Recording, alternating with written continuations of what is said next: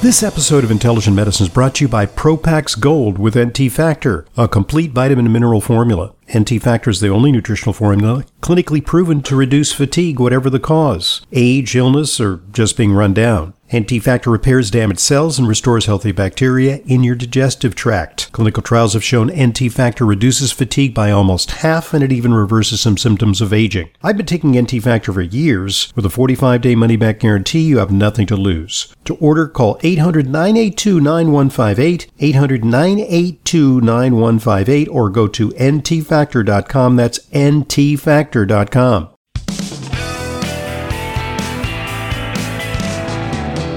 Welcome back to today's Intelligent Medicine podcast. I'm your host, Dr. Ronald Hoffman. We're talking about how to forestall the aging process. The book is Harnessing the 9 Hallmarks of Aging to Live Your Healthiest Life. Our guest, the author, Greg McPherson. He's a pharmacist, and he comes to us from Auckland, New Zealand. McPherson has used his entrepreneurial spirit to develop solutions to this new paradigm of aging, which is described in his book. He's launched something called SRW Laboratories. It's a science and research-based company that curates the latest biotechnology research to formulate natural products designed to help slow the onset of aging disease. So he is obviously a consultant to the nutritional supplement industry, and we're going to talk about some of those hallmarks of aging. A lot has been mentioned about growth hormone as some sort of magical elixir to forestall aging. You know, quite popular, maybe 10, 15, 20 years ago. It was all the rage because it could make you look awesome, put on muscle mass, lose fat. But was growth hormone sort of the Dorian Gray of the anti-aging movement? The tale of Dorian Gray. I mean, he looked great in the mirror, but he was sort of rotting from the inside. I'm certainly not convinced on growth hormone, and it's interesting. We take these paths and we find perhaps potential holy grail of anti-aging, and everybody leaps on board, and certainly it's an interesting molecule, and it does great things, and we've got plenty of it when we're young. But it wasn't the holy grail, unfortunately. It came with a bunch of side effects and challenges. So whilst it's still used, it's just got to be used very carefully. But it's certainly something I would be slightly cautious of using. Because you point to studies in your book which suggest that some people who have low levels of growth hormone have greater longevity potential. And we do see that with animal research, is that pygmy mice who never produced any growth hormone, little teensy tiny mice, they live longer than normal mice.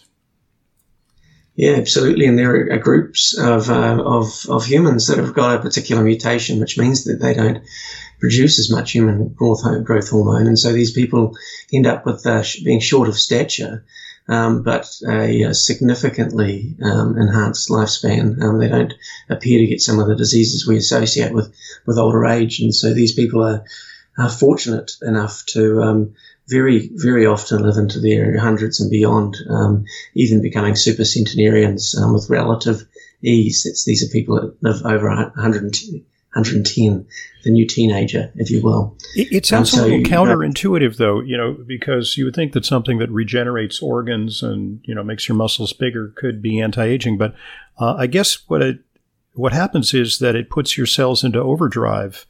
And in your book, you point out that there's something called the Hayflick limit, which means that your cells can replicate only a certain number of times, and then it's game over.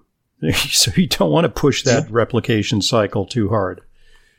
That's exactly right. Every time we encourage a cell to divide, its telomeres are getting shorter. It's getting closer to its reproductive limit, and we know that it's not good for you. We know people who have shorter telomeres have earlier health, get the diseases of old age much earlier, and it's associated with a higher mortality. Certainly we don't want to trigger that. And the human growth hormone, it suits us when we're young, because that's really when we need it. But as we get older, quite possibly it's triggering elements of our biology that we just don't want to have, and we perhaps don't have the right molecules to balance things out, which is what really causes the problem.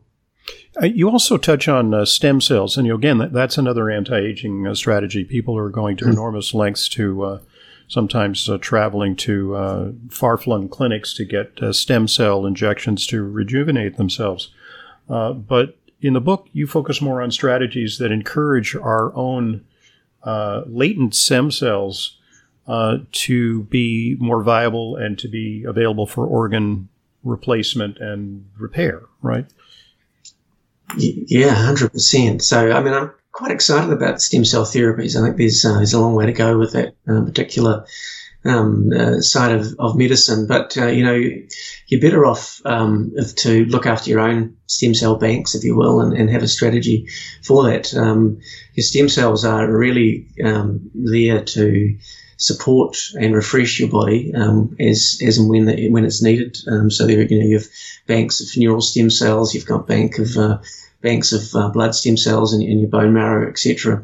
And they're just absolutely fundamental to us living a long life. So, looking after them, which is really part of a wider body strategy of just lowering oxidative stress, lowering inflammation, watching and looking after our immunosenescence, which I think Jeffrey Bland would have talked about, is a key strategy to again just keep everything in balance and make sure that bank that we've got is as healthy and as functioning as well as possible. And so stem cell fatigue is specifically one of the hallmarks of aging, and it really relates to those stem cell populations running out of juice, if you will, or running out and just not being available to the body to refresh and give the body new and fresh cells. Once they've reached their Hayflick limit, that's it, and they hang around.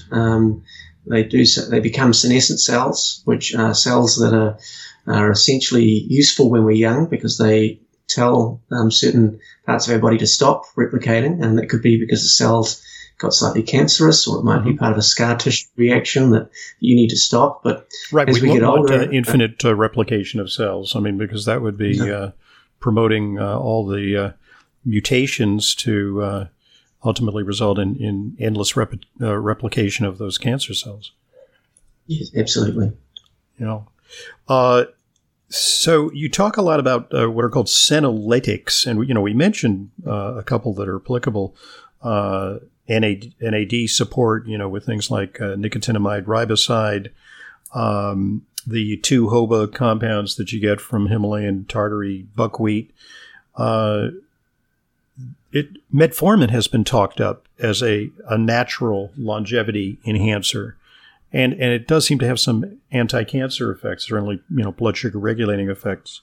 What's your take on using metformin even if you're not diabetic to extend longevity? I know that researchers at my alma mater, Albert Einstein College of Medicine, Doc Barzilay is doing research on using metformin in non-diabetic individuals to see if it extends life.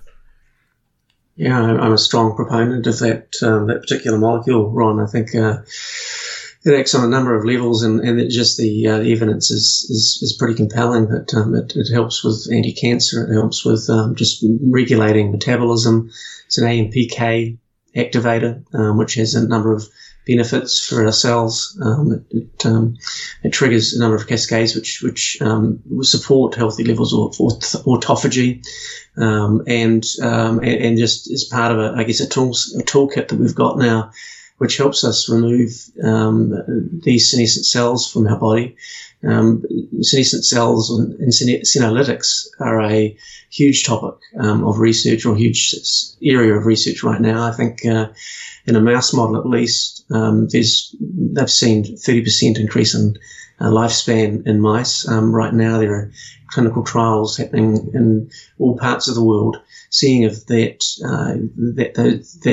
effect is replicated in the human animal, and I can't see why it won't be. And it may not be 30% life extension, but it'll be part of the wider toolkit that we use in future generations to lower the burden of these senescent cells on our body. And for those that don't know, that the burden associated with the senescent cells essentially is that these are cells that are like the neighbours you don't want. They're noisy, they're toxic, they're just a pain in the proverbial, and they pollute the cells around them, which has quite significant negative health effects on the function of those cells. So if we can reduce that and reduce the burden of inflammation that's associated with it, then we have again another step that we can do in a series of steps which give us the opportunity to lower the burden of these cells and inflammation on our body.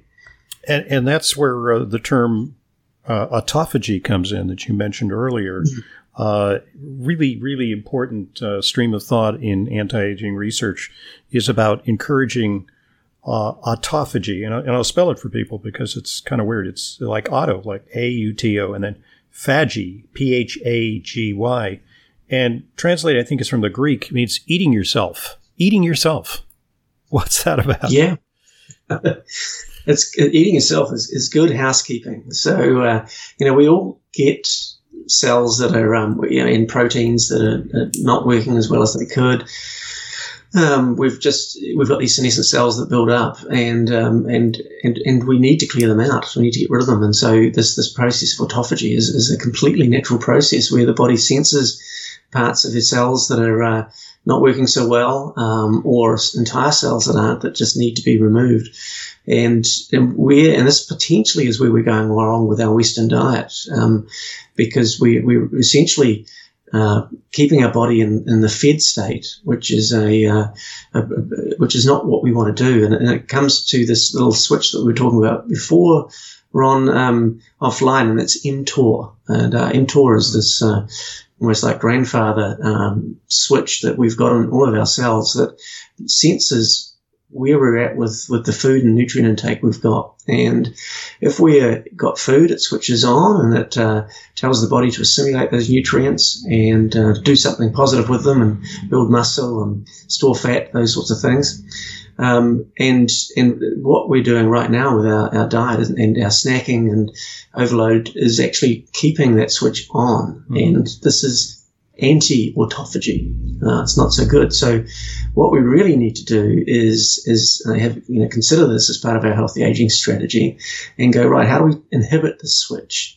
And when we do that, then we trigger cascades that support autophagy and the clearance of these cells, and the clearance of the proteins, etc., that perhaps aren't working so well. And the beautiful thing is, once we've cleared them all out, we fire up the mTOR again by having some food. Then everything gets rebuilt, fresh and shiny, and again, huge impact on our health. And we have strong clues that mTOR is important in regulating aging and the effect of autophagy on aging through a molecule called rapamycin, which I'm sure you're aware of, and probably I don't need to go into. What I didn't know is that it's an antibiotic that was discovered in the soil of Easter Island. Wow. Interesting factoid. That's how a lot of these antibiotics were discovered, is just by analyzing soil samples and seeing if they played out against certain fungal organisms or bacterial organisms. But it's not something that you're not going to get a sore throat and say, "Hey, I'd like some rapamycin." It's kind of an obscure antibiotic, right? Well, yeah, absolutely. In fact, it does the opposite. It's used to suppress immunity for people with having organ transplants. So Sirolimus, it's also referred to as. That's how I know it better. Yeah, that's the one. So it's and so it affects this molecular switch. It inhibits something called this mTOR switch, and so and it's been I guess a slow journey to understanding its effect on aging. But what researchers have understood now is there's two types of mTOR 1 and mTOR 2, and if you have intermittent dosing of rapamycin, so taking it once a week, it affects just the relevant switch, and I've just lost which one it is right now, whether it's one or two. But when you have it once a week or every other week, then you interfere with the good mTOR, and turning that off essentially triggers the cascades which trigger autophagy, and it's a very interesting molecule because it's really the first molecule that people have with absolutely unequivocally discovered affects the aging process. And so the researchers have found anything from 30 to 60% life extension. Ooh. And there was a very famous mouse out there that these mice only they live 3 years roundabout, but which is, if we put it into human terms, let's just say it's 90. But they got this mouse to the equivalent age of 140 in human years. So it's remarkable, and there's just a lot of research going into that just to understand it. But we can all access the effect of rapamycin right now by fasting occasionally, which does in a non-pharmaceutical way what rapamycin does. It inhibits mTOR and triggers all these healthy benefits that we get from that molecule. Short of fasting, because for some people, that's part of their lifestyle, and they're okay with the discomfort and deprivation that fasting represents. But is caloric restriction a possible less draconian way of stimulating your pathways and inducing autophagy? Absolutely. Not just did I say caloric restriction? I meant time restricted feeding, TRF. I'm getting my initials confused. CR is just eating. Caloric restriction is just eating less. Which is at the end of the day not that much fun. But what one can do is one can play around with meal timing. Yeah, that's absolutely correct, and if you think about what our body does when food turns up in the stomach, is it triggers a whole bunch of sensors which trigger the body's response to food. So insulin gets produced and various other molecules fire up so that we can integrate that nutrition and use that food. And we need, and that's a good thing, obviously, because that's what we need. But if you're always in that state, then you're always going to be triggering your body to assimilate food. And so when you time restrict your eating, you're actually giving yourself and your body space to flip into the fasting state, and that triggers the inhibition of mTOR, which then triggers the cascade, which looks at the body and goes, hey, we don't need this particular cell right now. It's not working optimally, so we'll get rid of it. And then when the food turns up, we rebuild it in the manner it should be. So this is, I guess, fundamentally the benefit and the reason that fasting is useful to us. And there's a really interesting chap called Walter Longo. I'm not sure if you've spoken with him, Ron. We've interviewed him in the past. Yeah, I mean, he's the guy who's into CR and actually believes it could be a good adjunct to cancer therapy. Yes, yeah, he's a proponent and has developed the fasting mimicking diet, which is super smart, and it's a way for us to have a longer fast, but calorie restricted, because of the food that he suggests tricks the body into thinking it is fasting because it's just not giving it quite enough calories, and so the various nutrient sensing networks just get a little confused and put you into full-on fasting mode, which is a ancient survival circuit, because there would have been periods back in the many moons ago where you might go without food for 5 days and have to cope with that, and the body needs to adapt and flip on these circuits just to make sure that you get through there, and because it knew that food was coming at some point. So he's that, and along with doing his fasting, along with cancer therapy, seems to be a double hit, which robs the cancer of nutrients that it needs, and it's a double hit effect. And prognosis look very good. Okay, so on the one hand, we talk about caloric restriction, but from your book, I get the sense that you're not the biggest fan of a high animal protein diet, such as the keto diet. For optimizing health, that's laden with protein, and fat, but is dramatically restricted in carbohydrates. What's your take on that?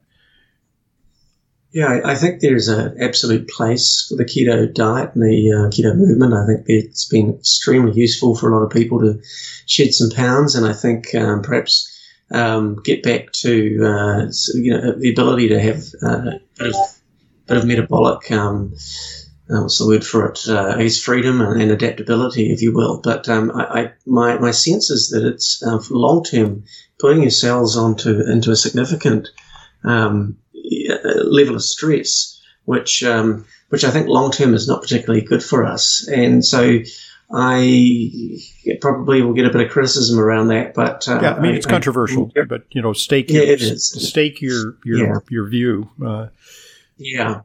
So where I'm landed, and I've been a meat eater my entire life, and even the concept of not eating meat was foreign to me. But we've adapted our diet in the last couple of years to a plant-based diet. And that's not to say that I don't break the rules and enjoy a steak from time to time, but all the evidence suggests that we do better and live longer on a plant-based diet. And I think personally it's a win for the planet because there's less impact on the planet with a plant-based diet. But ultimately, if you look at the evidence, it's showing that that particular type of diet is useful for us. And I still don't think that you go crazy on carbohydrates. I think it's really, you certainly bread, sugars, minimize those, but certainly a focus on plant is not so bad. And the discovery of some stunning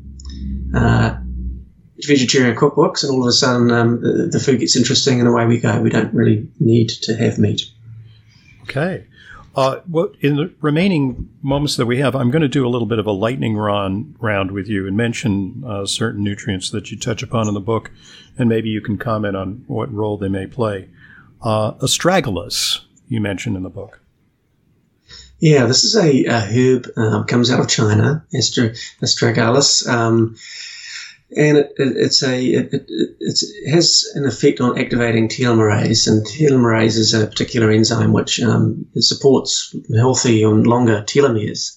You don't want to activate too much of it because the shortening telomeres is a useful circuit breaker for things like cancer cells. But and there's been a lot of research on that just to double check and confirm that astragalus doesn't have that effect of perhaps increasing your risk of cancer. But it's quite clear now that it has health benefits, and by extending telomeres, you're actually having quite a significant health benefit on your cells. Okay. Sirtuins, and I'm thinking in particular of resveratrol. David Sinclair, one of the world's foremost anti-aging researchers, staked a claim to the IP surrounding resveratrol and made a big bet with, I think it was GlaxoSmithKline. That's right. Which it didn't really pan out because they were going to develop synthetic resveratrol analogs to address a variety of neurodegenerative problems and to be, the ultimate anti-aging pill. Didn't pan out, but do you still believe that dietary compounds like resveratrol have potential to support sirtuins? 100%. I think one of the challenges in the past has been that we've been looking for one single switch, and we're just not one kind of switch animals. We've got multiple. So I like to take the whole cell approach and look at it holistically and say, okay, well, what do we need where and when? And so absolutely there's health benefits that research shows that resveratrol and its younger, perhaps more effective brother, maybe pterostilbene, which is just a more bioavailable form of resveratrol. And so look, there is a lot of research showing these products have health benefit when taken in conjunction with a good diet and exercise. So, absolutely a proponent of that molecule. And you only really need to look at David Sinclair and see, he's looking fantastic for his age. His regimen of resveratrol and nicotinamide mononucleotide is really giving us pretty good insight. There's an N=1 study of taking those compounds. Mm-hmm. Okay, next on the lightning round, fisetin. Hello? So fisetin, yeah. Fisetin, yeah, something that we not too many of us have heard about, but it's present in a lot of fruits and vegetables, evidently. Yeah, it is. Strawberries is where it's most prevalent, but it is, and it's probably a flavonoid, which is present in many foods. It turns out that fisetin is a natural senolytic, and so it just supports the body by identifying the senescent cells, and helps trigger processes that remove them. So I'm a big proponent of fisetin or fisetin. If you go and do a little bit of research, there's huge evidence of significant benefits around brain health, and also some really interesting research around helping with immunosenescence. And there may be some research coming soon just showing that if we can help lower the burden of senescent cells in our immune system, that may have a beneficial effect on people who are suffering from COVID, especially those older adults that have a recent burden. So watch this space. Yeah, and finally, EGCG. The active ingredient in green tea. Yeah, absolutely. Again, just you do need to do a quick Google search on the amount of research on this molecule to see it's got effective anti-cancer functions as well as just a myriad of health benefits. So that's, again, it's I think just an important molecule in an overall strategy of understanding the 9 hallmarks of aging and addressing and targeting molecules to each of them as part of a healthy aging strategy. Okay. Well, bottom line, it looks like we've got a lot of promising strategies to forestall the aging process itself. Aging is not something to be feared. It's something to be embraced. That's the message of this book, which is Harnessing the 9 Hallmarks of Aging, out just last month. The author, Greg McPherson. And Greg, is there a website where people can learn more? Yeah, so the book is on Amazon.com, Harnessing the 9 Hallmarks of Aging. We also have a website called the same, Harnessing the 9 Hallmarks of Aging.com. But if someone just wants to Google 9 Hallmarks of Aging and Greg McPherson, you should be able to find me. Great. Well, thank you very much. Enjoy the fall down there in New Zealand. And have a nice Friday, even though it's Thursday where I am. Thanks, Ron. It's been great to have the opportunity to talk with you. Yeah, I've really enjoyed it. The book is great. Go out and get it, and you'll become very erudite on the subject of anti-aging research. I'm Dr. Ronald Hoffman, and this is the Intelligent Medicine Podcast. You know how important it is to ensure that your supplements are genuine, safe, and effective. That's why I partnered with FullScript, an online dispensing platform that only offers curated professional-grade brands that I know and trust. The very same supplements that I prescribe to my patients and take myself. Never counterfeit or expired, always stored and shipped correctly. Just go to drhoffmanstore.com to start your free FullScript account. Buying through FullScript offers fast shipping, optional refill reminders, a mobile-friendly site. It's safe, secure, and HIPAA compliant and offers world-class support. FullScript also gives you access to my custom targeted supplement protocols that combine the products that I recommend to address specific needs: heart health, immune support, and much more. Just go to drhoffmanstore.com to sign up for your free FullScript account. You'll get access to the supplements and features you need to help you achieve your wellness goals. That's drhoffmanstore.com. drhoffmanstore.com.